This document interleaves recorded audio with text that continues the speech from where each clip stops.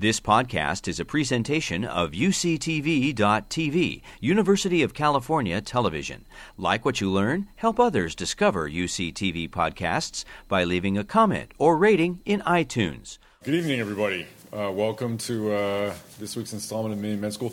My name is Daniel Thuillier. A little bit about me. I was actually born down the street at St. Mary's.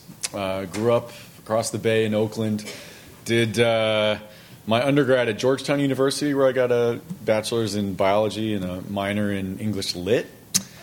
So remember that when you see a bunch of my typos in here, and try and disregard that.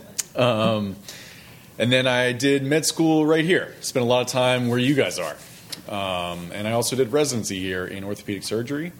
I did a 1-year fellowship in foot and ankle surgery at Harborview in Seattle at the University of Washington. And then I've been back on faculty here since 2014. So minus that one stint in Seattle, I've been a part of UCSF since 2002. So I've been here a long time. And it's my pleasure really to talk to you today about a really interesting topic in foot and ankle surgery in my world, talking about ankle replacements and ankle fusions and about surgery and recovery. I have no disclosures on this talk. And interestingly, so in this world, there's still a little bit of controversy, and we'll go through a little bit of the history of these and what they all mean, towards the end. But there's still a little bit of controversy about which one is better, how people do. And so I'm going to start off this talk by giving you a video. And this video is actually a recruitment video. It was put out by the NHS, the National Health Service in England. And the reason for this video is they were doing a randomized trial of patients trying to get them to do either a ankle replacement or an ankle fusion, really trying to kind of hash out which one is better, which one from which do patients do better. And so this video, I think, is a good kind of introduction to things, and it'll get you thinking about where we're going. Hello, my name's Sylvester McCoy. I'm an actor. I suffer from arthritis in my ankles. I call my arthritis in my ankles comedy war wounds, really, because my acting career was very physical. I was tumbling, falling. I'd fall downstairs just for a laugh. And I'd fall out of windows, again for a laugh. Not realising that years later I would suffer for it, because I was really, really punishing my joints. And the pain came around when I got to about 50. And then it became almost impossible to carry on doing any physical work. So I had to get it fixed. As you can see, ankle arthritis is a disabling condition. Most cases occur after trauma, such as multiple severe sprains or fractures of the ankle. This leads to a progressive wear and tear of the shock-absorbing cartilage, and over years, the development of osteoarthritis. Ankle arthritis can also be caused by other diseases, such as rheumatism or gout, but the end result is the same. The cartilage becomes worn away, the bones can rub together, causing pain, stiffness, and can have a major impact on the quality of your life. I had to stop walking socially completely. I was hardly able to walk at all. I mean, it was agony just getting across the bedroom to go to the lavatory. I couldn't even stand very long for washing up or cooking. He's up and down the stairs, not being able to drive a car. Every year, up to 29,000 patients are referred by their GP to foot and ankle orthopaedic specialists to discuss surgery for their ankle arthritis. But only 3,000 of those ever come to surgery. Before surgery is considered, there are many non-surgical treatments that should be tried, such as using painkillers, changing your activity levels, weight loss and physiotherapy. Supportive ankle braces can also be very helpful. If all these treatments have been tried and you remain in pain, then surgery may be considered. The two main surgical treatments available through the NHS are ankle arthrodesis and ankle replacement. Ankle arthrodesis involves removing the arthritic joint surfaces. The two bones are then held together with metal screws or plates to stop any movement, and over time the two bones fuse together to become one. This can be a keyhole procedure or open surgery depending on your circumstances. In total ankle replacement, the arthritic joint surfaces are removed and resurfaced with metal components. A plastic insert is then placed between the metal surfaces to allow motion. After both types of surgery, you are likely to need a plaster or a boot for up to 3 months and may be advised not to weight bear for the first few weeks. This will mean crutches or a frame to get about. Every patient is different, and your surgeon will discuss the most appropriate post-operative plan for you. Both ankle arthrodesis and ankle replacement can offer excellent results and improve your quality of life. I can certainly cycle happily, swim happily. I was doing 20-mile walks quite happily. I can do my own shopping, which it was getting that because of the weight, carrying shopping, I couldn't do it. There's very little that I can't do now. I'm back doing my 20-mile walks a week, and I'm absolutely no problem. I'm walking very well and without a limp, with total flexibility, and now it's the time to see whether, like all retired people, I can take this up as another hobby on top of the gardening and everything else. Half the patients you've just seen have had an ankle arthrodesis, and the others a replacement. I certainly can't tell the difference. Can you? That's the reason that I wanted to stop it. The thing I like about this video, and I often have shown this video to my own patients, is just that statement right there, right? You see these 4 people, they all have good results. 2 of these people have had a fusion, 2 of these people have had a replacement, and yeah, I can't tell. Even looking at them walk, I can't tell who it is. And that's where the ongoing controversy goes into, and we'll get into a little more about who's appropriate for one. And from my world, that's what makes it a little bit exciting, is trying to figure out. And this video obviously is not that old. It's from 2015, and it's British, so you know it's very smart. And it just sums up everything really, really well, and in a much nicer accent than you'll hear from me. So for this talk, we're going to talk a little bit more, expand a little bit about what was so elegantly said there about the anatomy and pathophysiology that's involved in the ankle and ankle arthritis. We're going to talk about the etiologies, about pain generation, because that's really what surgery is all about, is eliminating that pain and restoring function. We're going to talk briefly about non-operative treatment, and then we're going to dive in a little bit more into the surgical treatments, fusions and replacements. Then we're going to talk a little bit about trying to figure out choosing the right treatment. So what arthritis is a loss of cartilage. And when you get this loss of cartilage, it leads to inflammation, and the inflammation leads to pain. And pain is usually with loading or movement of the joint. And this can be caused by a number of different reasons. And when we think about it, we usually will think of this more as an osteoarthritis or a rheumatoid or an inflammatory type arthritis. But the end result really is the same, where you lose the cartilage, and as a result of that, the nice smooth surface that normally works for these joints in order for them to move is gone, and your body, it kicks up inflammation, your body signals that as pain. And osteoarthritis is really the most common joint disease around. It affects 50 million Americans a year. I'm sure some people in this room suffer from this. I know I do. And about 12% of osteoarthritis is the result of prior trauma. But when we talk about osteoarthritis, it's important to know that different joints really are different. The mechanics are different. The arthritis patterns can be different. In the treatment, some treatments that work really well for one joint may not work as well for another joint. And so if you look at acetabular fractures, about 25% of these will result in post-traumatic arthritis. And only about 6% of total hip arthritis is related to trauma. So the vast majority is related to just idiopathic wear and tear, maybe some slight abnormalities of the anatomy. Of the knee, 23 to 44% of tibial plateau fractures will lead to post-traumatic arthritis. But again, only about a quarter of knee arthritis is related to prior trauma. This is contrasted to the ankle, where if you have a bad, what we call a pilon fracture or a plafond fracture, over 50% of those fractures will go on to getting arthritis. And almost 80% or more of ankle arthritis is related to prior trauma.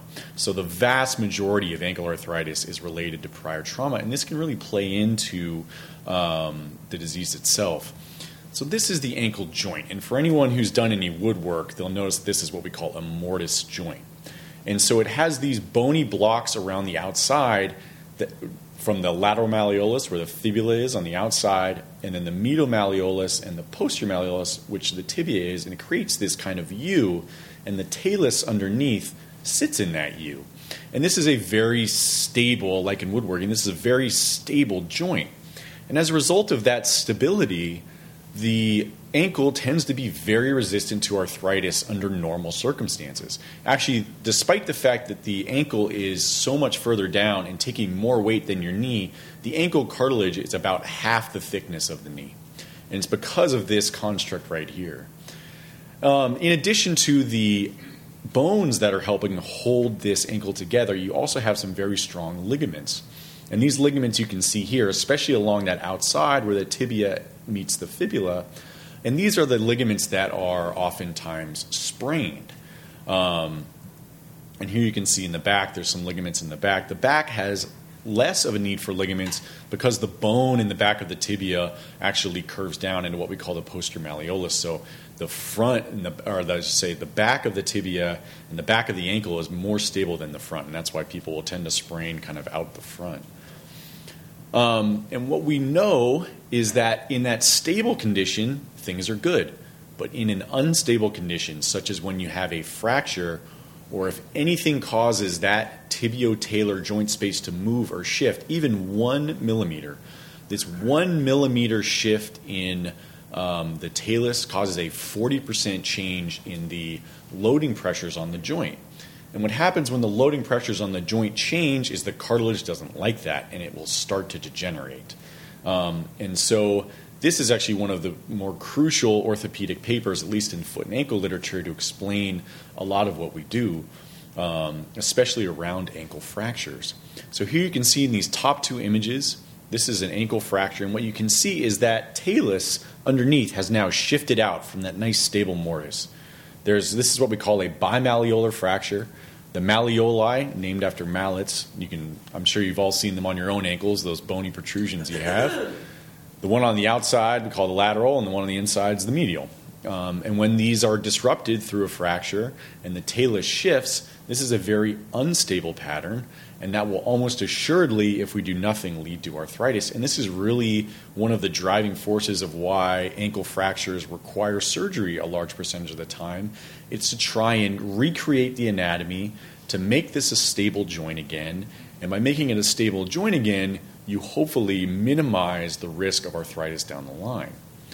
One of the things that goes along with ankle fractures is that ligaments often can get torn as well. And so you can have some instability from the ligaments, or if you have multiple sprains that can happen where you get this instability, it can lead to arthritis as well.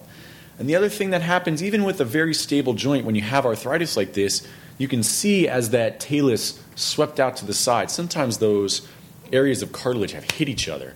And just that impaction can cause a cascade to lead to arthritis later on. And so the ankle joint itself is very resistant to arthritis under normal circumstances. But once it's disrupted, it is very susceptible to arthritis. And so this is a patient of mine later. I did not treat her initial fracture. But here's her initial fracture. This is it being fixed. Ankle joint overall looks pretty good. Here it is about 3 months later. You can notice the broken screw, which means there's probably a little more movement than we may like. Here it is a little further down. They've actually removed the screw because it was causing pain. Another 3 months later, doing okay. Another 3 months.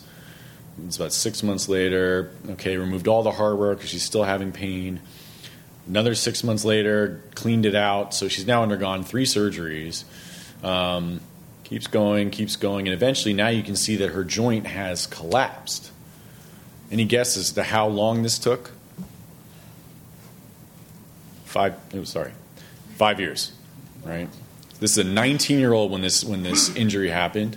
5 years later, she already has end-stage ankle arthritis, to where she's basically bone on bone and rubbing. And you can imagine that this is a very painful situation. It's very debilitating. She has a young son, very, very sweet woman. And this can be a short amount of time, and that's why it can be a long amount of time, it can be a short amount of time, and it can be hard to predict, but we do know that fixing a fracture and fixing it well can help prevent this and help at least prolong it so as long as possible. So post-traumatic is by far the most common reason to get arthritis of the ankle, but it's not the only reason. And like we talked about, ankle instability plays a role too. So if you have multiple bad sprains over a lifetime, if you have more than 5 bad sprains in a span of 3 years, there's one Japanese study showing that that really increases your risk of arthritis. And we do see plenty of people who will come and relate that, yeah, they remember having a number of bad sprains. They played college volleyball or soccer. They had a number of sprains throughout their lifetime. And then presenting in their 50s or 60s, that's when the arthritis kicks in. It can be that long and that late of a period of development. And then rheumatoid arthritis certainly can cause it, and also deformity. So if you have a congenital deformity, if you have a growth deformity due to illness or something else like an infection, sometimes this can lead to it as well. And so what happens with ankle arthritis? Well, the biggest symptom really is pain, and the most troublesome one, right? Pain is your body's way of telling you that something is wrong. And when it's inflamed, it will stimulate those nerves around the joint to signal to your brain. It'll also get stiff. The movement will be decreased. You'll get swelling as a result of the inflammation and everything else. And it can also deform. It can start to go into varus or valgus, meaning turning in or turning out. And it can start to contract. You can develop bone spurs. Bone spurs happen in pretty much every joint in the body when there's inflammation, and it's almost like your body's saying, hey, don't move that joint. And when you don't want to move the joint, how do you not move something? Well, you form bone around. You form bone around, it can't move as well. And it's a result of that inflammation. Sometimes even just the bone spurs themselves hitting each other can be painful. But the biggest deal is pain, and really when we're thinking about treatment, that's what we're trying to solve. The main goal is really to treat pain. And so for our treatment, we often will start with anti-inflammatory medications or Tylenol. Anti-inflammatories are ibuprofen, Aleve, things of this nature. Tylenol is not an anti-inflammatory, but it helps with pain control. By bringing down the inflammation, you can bring down the pain. And that is the truth. The other thing that can be really helpful, as was mentioned in the NHS video, is a brace. And the reason for that is one of the things that really causes pain in arthritis, especially of the ankle, is not necessarily stepping on the ankle and what we call axial loading the ankle. It's actually the movement of the ankle itself and the movement of those what used to be nice, smooth, glassy surfaces that are now these rough, pockmarked surfaces. And so by minimizing the movement of the ankle, you can really help alleviate the pain. And so a good lace-up stiff brace can really be a godsend. And I have patients who are in these, they don't want to have surgery, they play golf, they get up, they use it every day, and it can be really, really helpful. They are bulky and cumbersome, though. That's the downside of these, and they certainly don't work for everybody. Steroid injections can be helpful, just like arthritis of other joints as well. And again, it's like taking a whole bottle of that ibuprofen and shoving it right into the joint. And it really cuts down the inflammation very, very well. The downside, of course, is that these are temporary. So once the effect of that steroid is gone, then things will creep back to where they were previously. And the steroid injections are very variable. Some people get great response from it. They can have 3 to 6 months of excellent pain relief. Some people get a few days, some people get a few weeks, and you don't always know until you try. I have another slide next. PRP and stem cells, they're very expensive, and they haven't been proven to work. And then as the NHS narrator talked about, when these non-operative treatments have failed and when the arthritis is debilitating enough to really cause an impact in people's lives, that's when we start talking about surgery. And just a quick note on stem cells, because obviously the popular media loves talking about stem cells. It was buzzword, so I'm going to talk about it. Stem cells are cells that really have the potential to differentiate into other cell types. And this has huge promise, because the idea is that these cells can heal. If these cells can turn into other cells, we can turn these cells into articular cartilage cells. We can turn these cells into heart cells, into brain cells, and we can solve a lot of the problems and heal a lot of these lesions. So it's theoretically possible to drive them to repair or replace damaged tissue. That's the promise. That's why they're so exciting. That's why so much money is being spent. That's why they gave us $30 million to build that building behind us, because the promise is so huge. Today's reality is that it's very hard to get stem cells to act like we want them to. Trust me, I know. I spent a year of my life as a resident trying to get articular cartilage to do what I wanted to do, and they are stubborn as a mule. And articular cartilage is particularly stubborn. It's particularly susceptible. It doesn't like to live. Articular cartilage itself is a highly structured substance that not only does the cells matter, but the extracellular matrix around it and how it's oriented really matters. And trying to develop that is very tough. And so the idea that you're going to inject these cells into this environment and they are going to automatically go and do and heal this one particular thing, it just doesn't work that way. Not yet. And so as a result, this is really expensive and unproven to this point, because we haven't figured out how to give those cells the right signal to get them to do what they do. And maybe 10 years from now, if I give this talk again, that statement will be very different, and I hope it is. But for right now, they're just not yet ready for prime time.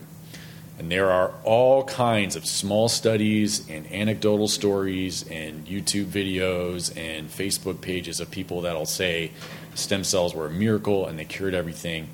But there are no good large studies actually demonstrating that. And so I cannot recommend them. So when those other treatment options have failed and you're thinking, gosh, this is really impeding my life, then the next step is surgery. And we do have good surgical options for this problem. Two of the surgical options I'm just going to talk about briefly because they are options. One is debridement. And debridement just means cleaning. And this is really reserved for patients who either have a very isolated area of arthritis, what we call osteochondral defects or small lesions that we can somehow get to, or something like bone spurs, and it's actually the rubbing of the bone spurs more so than the joint arthritis that's causing pain. It's not good for widespread disease, and this is really for every joint. Just cleaning out the joint when you have widespread disease will temporarily give decent relief, just like the steroid injection, but eventually people are back to being the same. And so it's only really recommended for very specific instances. There is a procedure called a supramalleolar osteotomy. I'll show you a demonstration of it on the next slide. And this is really for people who have deformity and pain in their ankle as a result of the deformity, but the joint itself is actually pretty good. And then we're going to spend a lot of time talking about fusion and replacement. So this is a patient of mine. He's a 45-year-old gentleman, super nice guy. I actually saw him in clinic today. He happened to come in. He works at a pizza parlor. It's on his feet all day. He has a condition called multiple hereditary exostoses, where he forms these outcroppings of bone and cartilage. And as a result of that, he had a kind of a partial fusion of this syndesmosis joint, which is the space between the tibia and the fibula. And as a result of that, his ankle was twisted as he was growing. So this has been what his ankle has looked like. He's now in his mid-40s. This is what it's looked like since he was a teenager. And you can see that actually the joint space looks okay. It's just kind of at an angle. And so for these people, we don't necessarily have to do anything to the joint itself. What we're able to do is actually make cuts into the bone to realign that joint. And this is a very specific instance, and I've done 2 of these in 5 years of being a foot and ankle surgeon, so it's really quite rare that these come up, but it is a possibility. And so, but a rare one. And so to get on to really the main topic after that intro, let's dive in a little bit to talk about fusion versus replacement. What are the good things, the bad things about each one? How does one make a choice? How do I make a choice? How do my patients make choices? And go through that. So, as was stated earlier, an ankle fusion is removing the ankle joint itself, removing all that cartilage and turning the tibia and the talus into one solid bone. This is done by opening the ankle up, removing the cartilage, and then screws or a plate and screws are then placed to hold those bones together. Once that bond, that bone fuses together.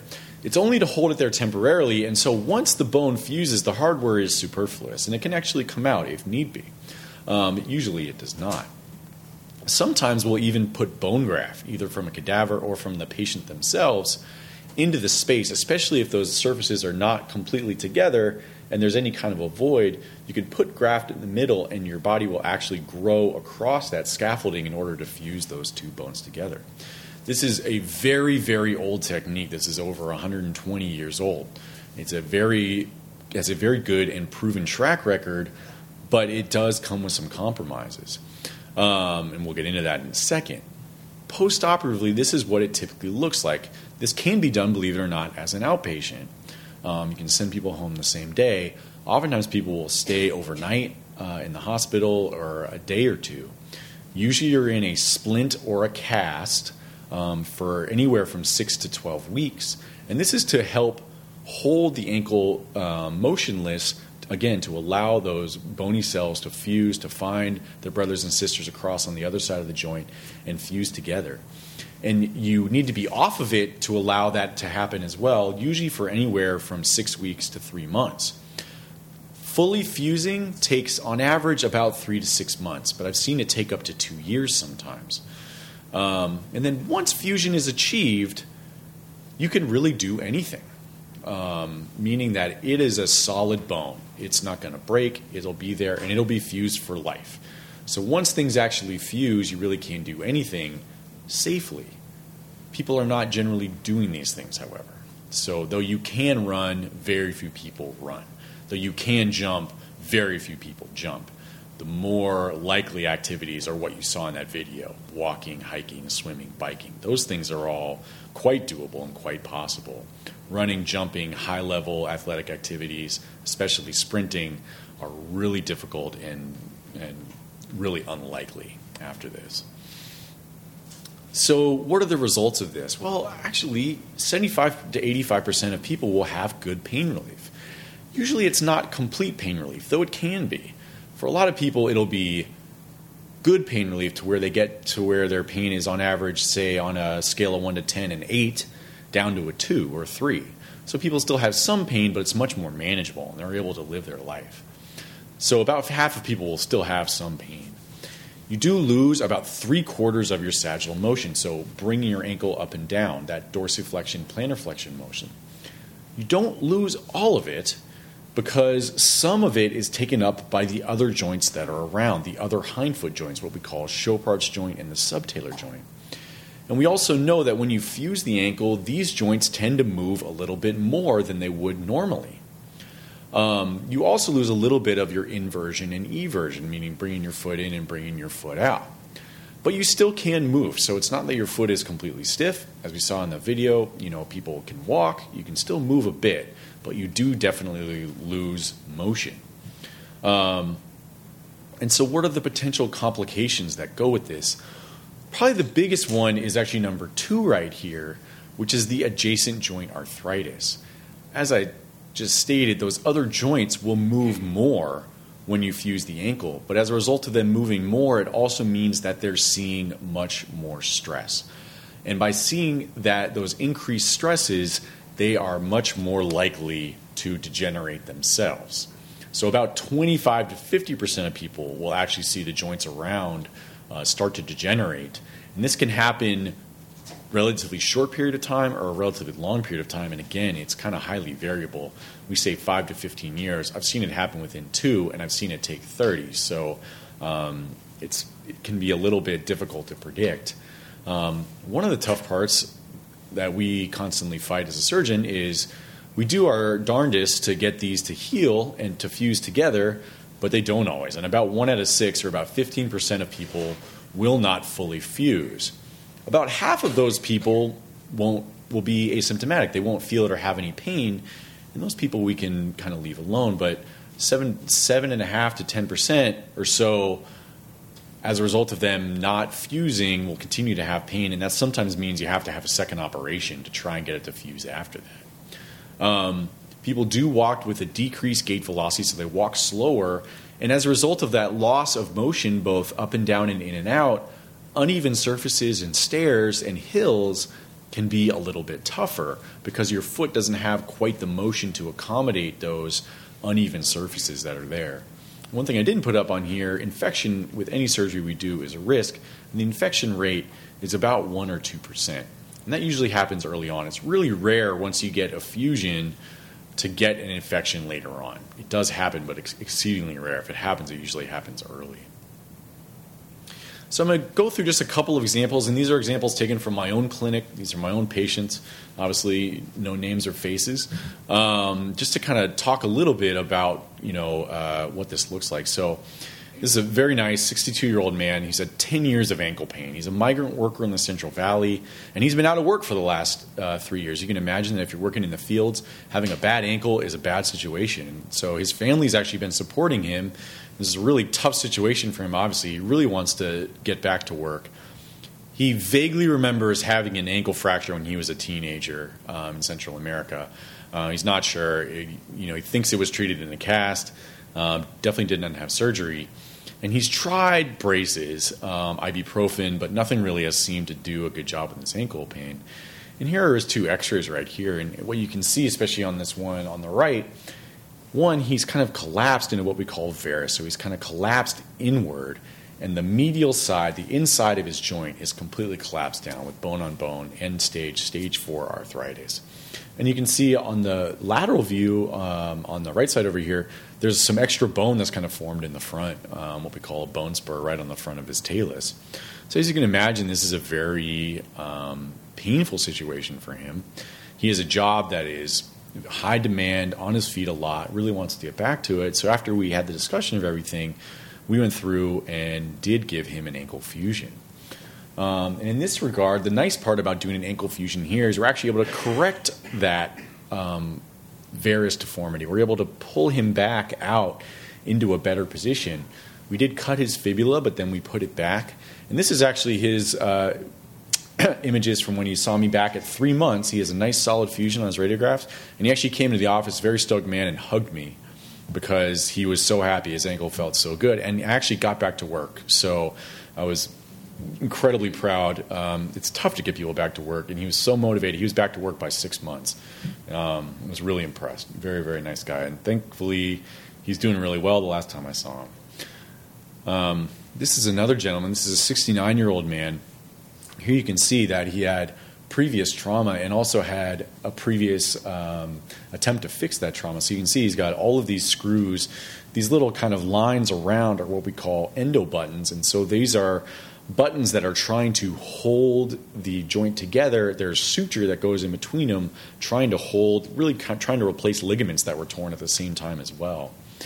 And the trouble here that I had the discussion with him is that hardware is starting to erode down into his joint. And as a result, if you take that hardware out, there's going to be a lot of bone loss. And so the architecture and the anatomy that's there is just not great. And so we talked about this and also elected to undergo a fusion. And what happened here literally took everything away. By the time we took everything out, there was a lot of loss, and actually had to use a saw to make cuts in order to get his bone surfaces to touch each other to where they might be able to heal. And then we used the other bone that we cut away as bone graft to put it back, and here he is at 6 weeks. I don't know why I don't have his 3-month and 6-month photos, but he also did quite well as well. This was a guy who was in a wheelchair prior to seeing me, and now was getting up at least and starting to walk. And so another gentleman who did quite well with the fusion. So good results are definitely possible with a fusion. And as is the theme from the NHS, as will be a theme when I talk about later, it really is an individual choice between patient and surgeon which one is going to be better. And like all of medicine, this is something that really should be individualized, individual anatomy, individual goals, and all of that, because that's where you get the best results. So I'm going to talk a little bit more about replacement because it's newer and there's a little bit more to kind of unfold from a technical standpoint. But a joint replacement is putting an artificial joint in, and this is metal and plastic, and this has been around for years and years and years. People have started replacing hips. I'm going to get this wrong, so I won't say, but it's been popular for 40 plus years when Sir John Charley started doing it, and have done really quite well. The same concepts have been brought to the ankle. The surgery is, again, outpatient or overnight in the hospital, usually in a splint for 2 weeks, and usually non-weight bearing for 2 to 6 weeks. One of the nice parts about ankle replacements is that you are able to let people walk on them earlier because you're not trying to get the bone to fuse across that space, and you're just trying to get the bone to bond onto the surfaces of the replacement. And when you walk, you're actually pushing your bone onto the replacement. You can let people walk earlier. Usually you just need to let their wounds heal, and then you're able to let them walk. Full recovery can be similar, anywhere from 3 to 6 months. And you do maintain your motion, but I do caution people, you do not gain motion. So what you come in with, you usually leave with, unlike with the fusion, but it's rare that you gain any meaningful motion, maybe just a few degrees. And then once the bone has healed down on the prosthesis, non-impactivities are possible. So I really advise against jumping, running, these sort of things. We really worry that the impact is too much for the prosthesis to handle. But non-impact activities, biking, swimming, hiking, weightlifting, Pilates, yoga, all those things are possible, and people do it. I have patients that go up and down ladders. I have patients that are working in more vigorous jobs, and that's not a problem. But the leaving your foot, jumping, running, we don't advise. So what are the potential complications with ankle replacements? Well, you can get loosening of the components. This is a mechanical thing. And part of how it works is for the bone to actually heal down onto the prosthesis itself. But sometimes the bone doesn't fully heal down onto the prosthesis. And sometimes it heals initially, but over time, that good bond can wear away. The plastic in the middle can break.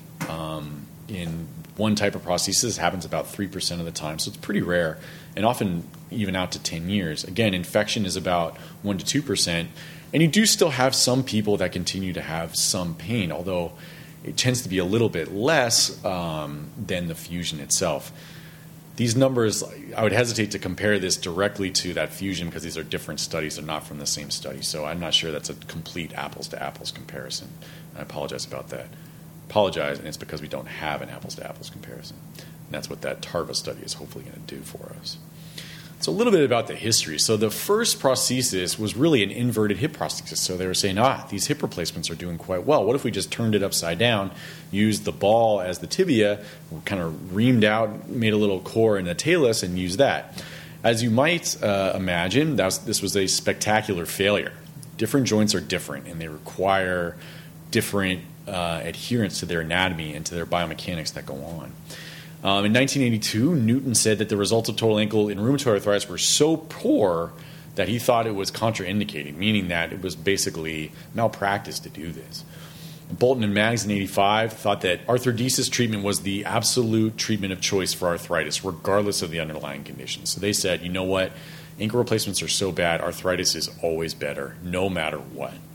And then in 1996, so not even that long ago, Katoka reviewed 160 ankle replacements, and they had a 36%, so 1 in 3 early failure rate. And this is failure within the first 2 to 3 years. And that's a really unacceptable rate. I mean, if 1/3 of your patients need a reoperation within the first couple of years, we really got to wonder about what we're doing. Thankfully, this is 20 years ago.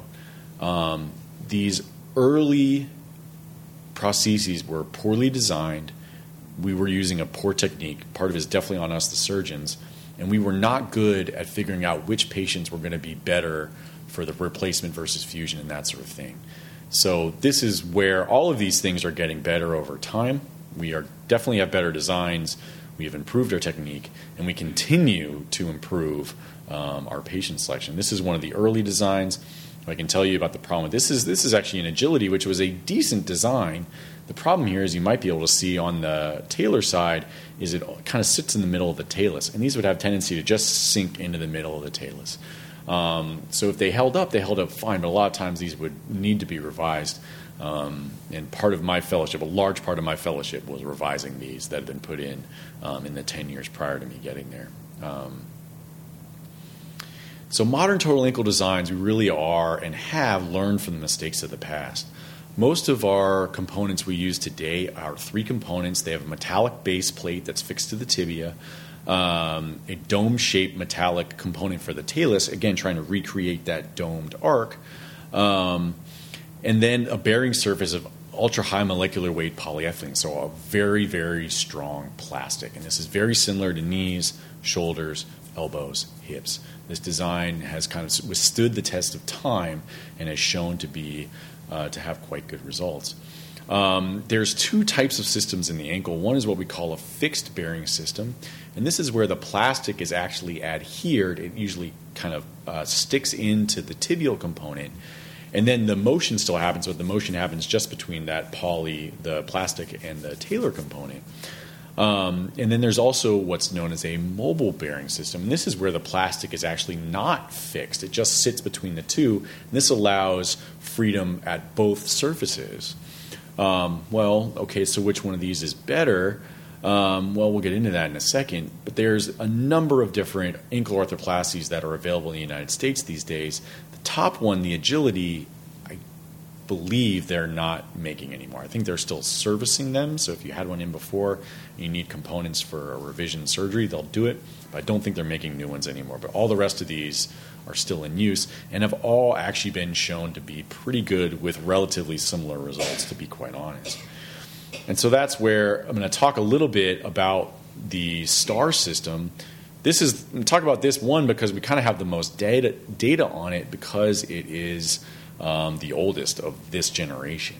So there's 5 different tibial sizes, which is nice. It means you get again, look at your patient's anatomy, really size it appropriately for which one it's going to be. It has a poly that's up to 14 millimeters thick, which means that you have a good amount of distance to play with if you have bone loss. And it has this titanium plasma spray coating, which helps the bone adhere to it. And it does. So the STAR system is the most used in history, and I think that's still the case, meaning that the most have been put in around the world. The one that was in Europe for a while actually had a different coating on the prostheses, and that one actually had worse results. So the one that's in the United States was the better one, and that was just a company thing in kind of how they were selling it, and so we kind of lucked out in that regard. And so you can see that what you do in order to get this done, as you show here, we use this extramedullary jig, and the extramedullary guide really helps us to line up the prosthesis and make sure that we're getting it exactly where we want it to go in the tibia. And as a result of that, the STAR has been shown really to have good results overall, with a 90% likelihood for this to last 10 years or longer. All right, so getting back to that 2 or 3-piece design, we said that this is the 3-piece design, and some people have suggested that maybe having a little more motion in the STAR is a good thing, and that's why it's been so good, and it relieves a lot of stress in that area. And others believe that the wear rate actually is worse in that component because those multiple surfaces add to multiple areas where it can be problematic. But the clinical results really don't necessarily bear that out. So the 5 prostheses that I talked about previously, the results are all pretty similar. So a lot of what I'm extrapolating from the data on the STAR, we can extrapolate to the other prostheses. That's not 100% accurate, but you can think of it that way. And I bring this up only because if any of you or your friends and family need to have a replacement and you want to talk to your surgeon about which one they use, you can feel relatively comfortable that of these modern designs, they do have similar results. And again, this is a 5-year data basically showing that no difference between the 2 and the 3-piece designs. So results of STAR in the U.S., and this is from Roger Mann, who's actually come back to faculty here. He's a gentleman who trained here. He literally writes the book on foot and ankle surgery, and he's had a private practice in Oakland for the last 40 years. And he was the one who actually brought this prosthesis to the United States from Europe. So this was looking at 2 surgeons, and the average follow-up of this was 9 years. And what they found was that 91%, again, of these prostheses remain implanted at 9.1 years. And the probability of survival at 5 years was actually 96%. So overall, these were doing quite good. And these people had an average 39-point improvement in their outcome scores, and 92% of these patients were satisfied. And you can imagine which patients weren't satisfied, probably the patients that had to have them revised, and that's typically the case. So the overall results were quite good. this is not that 36% had to be revised within the first 2 to 3 years. This is, we're getting 10 years and maybe 10% have to be revised. So this is a much more acceptable result of what we as surgeons and definitely people as patients want to see. Again, this is a different study. This is actually out of Duke, Jim Nunley, 82 patients evaluated, mean follow-up, again, 5 years. And this was really to kind of better document the outcome. And what they found was there was significant improvement in all outcome categories between the preoperative and postoperative evaluations. 5 patients in this 5-year period needed to have a revision, and that's pretty close to Dr. Mann's. His was about 4%. This is about 6%. There were 6 polyethylene liner exchanges. 3 were because of fracture, and 3 basically if you go in and remove osteophytes or something else, because people are having bone spurs that start to rub after this procedure, oftentimes we'll change the poly. It's like kind of, if you imagine the poly over time will kind of wear down. So anytime you're in there, you put in a new poly. It's kind of like popping new tires on. Kind of just might as well do it. So overall, these were really quite good results and very encouraging. And so as a result of that, people have, a result of studies like these over the last 20 years, foot and ankle surgeons around the country have started to do more and more foot and ankle arthroplasties. And so you can imagine that what happened is fusion had been around for a long time. In the 70s, these early designs came out and people started using them, but then the results were bad, so people shied away from it and went back to fusion, which is a good surgery. And now as the good results of these newer designs have come out and been demonstrated, talked about in meetings, replicated in multiple studies, now a lot of us have moved back towards performing more foot and ankle, more arthroplasties, and that's part of where that NHS study comes in. Okay, now it looks like we have procedures that are on equal footing. Let us find out which one is truly the better one, so we can, and for which patients, so we can advise and help our patients better. So, a couple of examples of arthroplasty here. This first one is an 87-year-old woman who, I mean, one, if I lived to 87, that'd be amazing. And if I look half as good as this woman looks, that would be truly amazing. She looks like she's 70. Really amazing woman. So she's tried lace-up bracing with little help and really wants to continue to wear heels. She told me she had to wear heels. And that means fusion's out. I didn't talk about that, but you're not wearing high heels with the fusion. She does stand with a slight valgus. And this valgus you actually can correct. So she's got some mobility in her ankle joint itself. And here's her x-rays. And x-rays are not the worst, but you can see the collapse of the joint onto that lateral side, onto the outside of the joint. And so she got an ankle replacement. This is her at 6 weeks. This is her at 1 year. And she was happy. And yes, she walked into my office wearing high heels, which is amazing. I didn't advise it, but she did it. This is a second patient of mine. So this is a 70-year-old man. He's had greater than 4 years of left ankle pain, and this is a typical pattern where I asked him, any fractures, and he says no. I was like, well, yeah, I had any injuries? Yeah, back when I was in the service, in the 60s, I remember spraining my ankle a couple times, but throughout my adult life it was fine. But it's really in the last 4 years it started hurting, and that's not an uncommon scenario of patients coming in. The year before, he had actually had an outside podiatrist had attempted to reconstruct the ligaments on the outside because those were the ligaments that were torn during these sprains, hoping that this would help, but it didn't. And his foot kind of immediately went back, and really, honestly, he just had too much arthritis for that to work. And so here are his x-rays here, and again, you can see he's tilted in. He's got a lot of this varus deformity. His foot is really kind of tilted in, and when you look at him, he's kind of walking out to the side. And he's really quite debilitated as a result of this. So this person has a little more deformity even. And in the early parts of ankle replacements, we would have said this is too much deformity to do a replacement, because when you have a lot of deformity, it can be hard to get the replacement to sit in the proper orientation. If it doesn't sit in the proper orientation, it'll wear out faster. So I would argue that 5 years ago, if you went to one of our national meetings, most of the people would have said, yeah, you have to fuse that. If you do a replacement, they won't do well. And that tide is changing a little bit too, and it's changing because what we've learned to do is some of these auxiliary procedures. Sometimes you can do things to correct the bone and the joints around the ankle to better balance the ankle and to correct some of that and get it back in. And so I bet if you went to one of our meetings this summer, next summer, most of the people you talk to would say that they would actually replace that ankle. And so this is what we did. We did what's called a closing wedge osteotomy. So you actually bring that first toe up a little bit, and that helps to get rid of some of that tilt that he has back. And then we did an ankle replacement.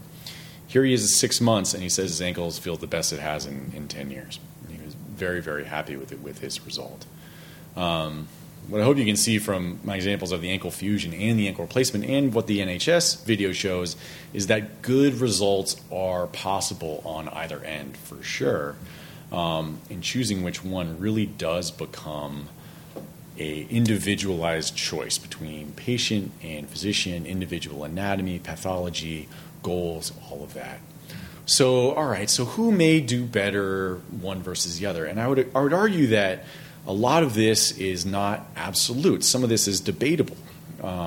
So fusion, younger patients tend to do better. Why is that? Well, for younger patients, if you are 24, like my unfortunate woman who had her ankle fracture, you're hopefully going to live 50, 60, 70 more years.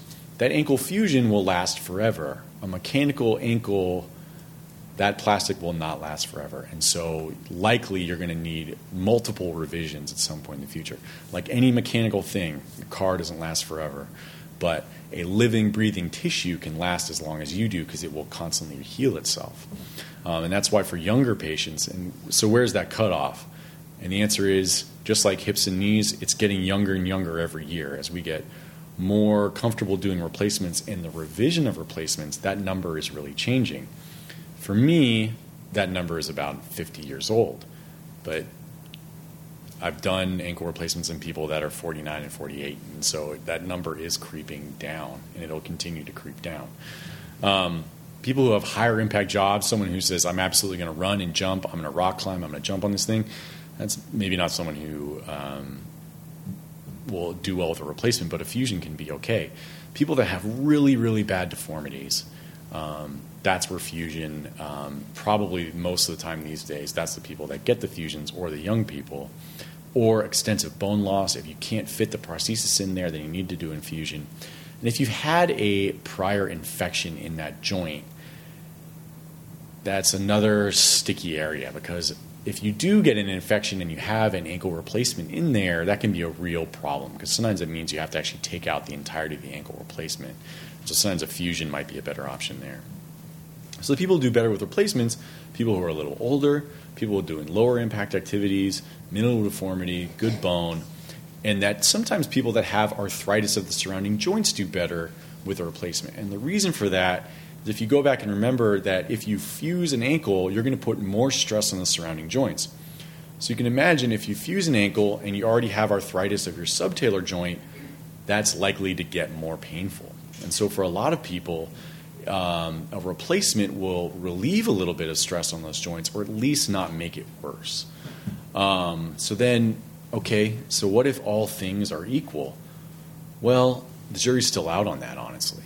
And that's where that NHS study comes in, really trying to hash that out and figure out which one is the best.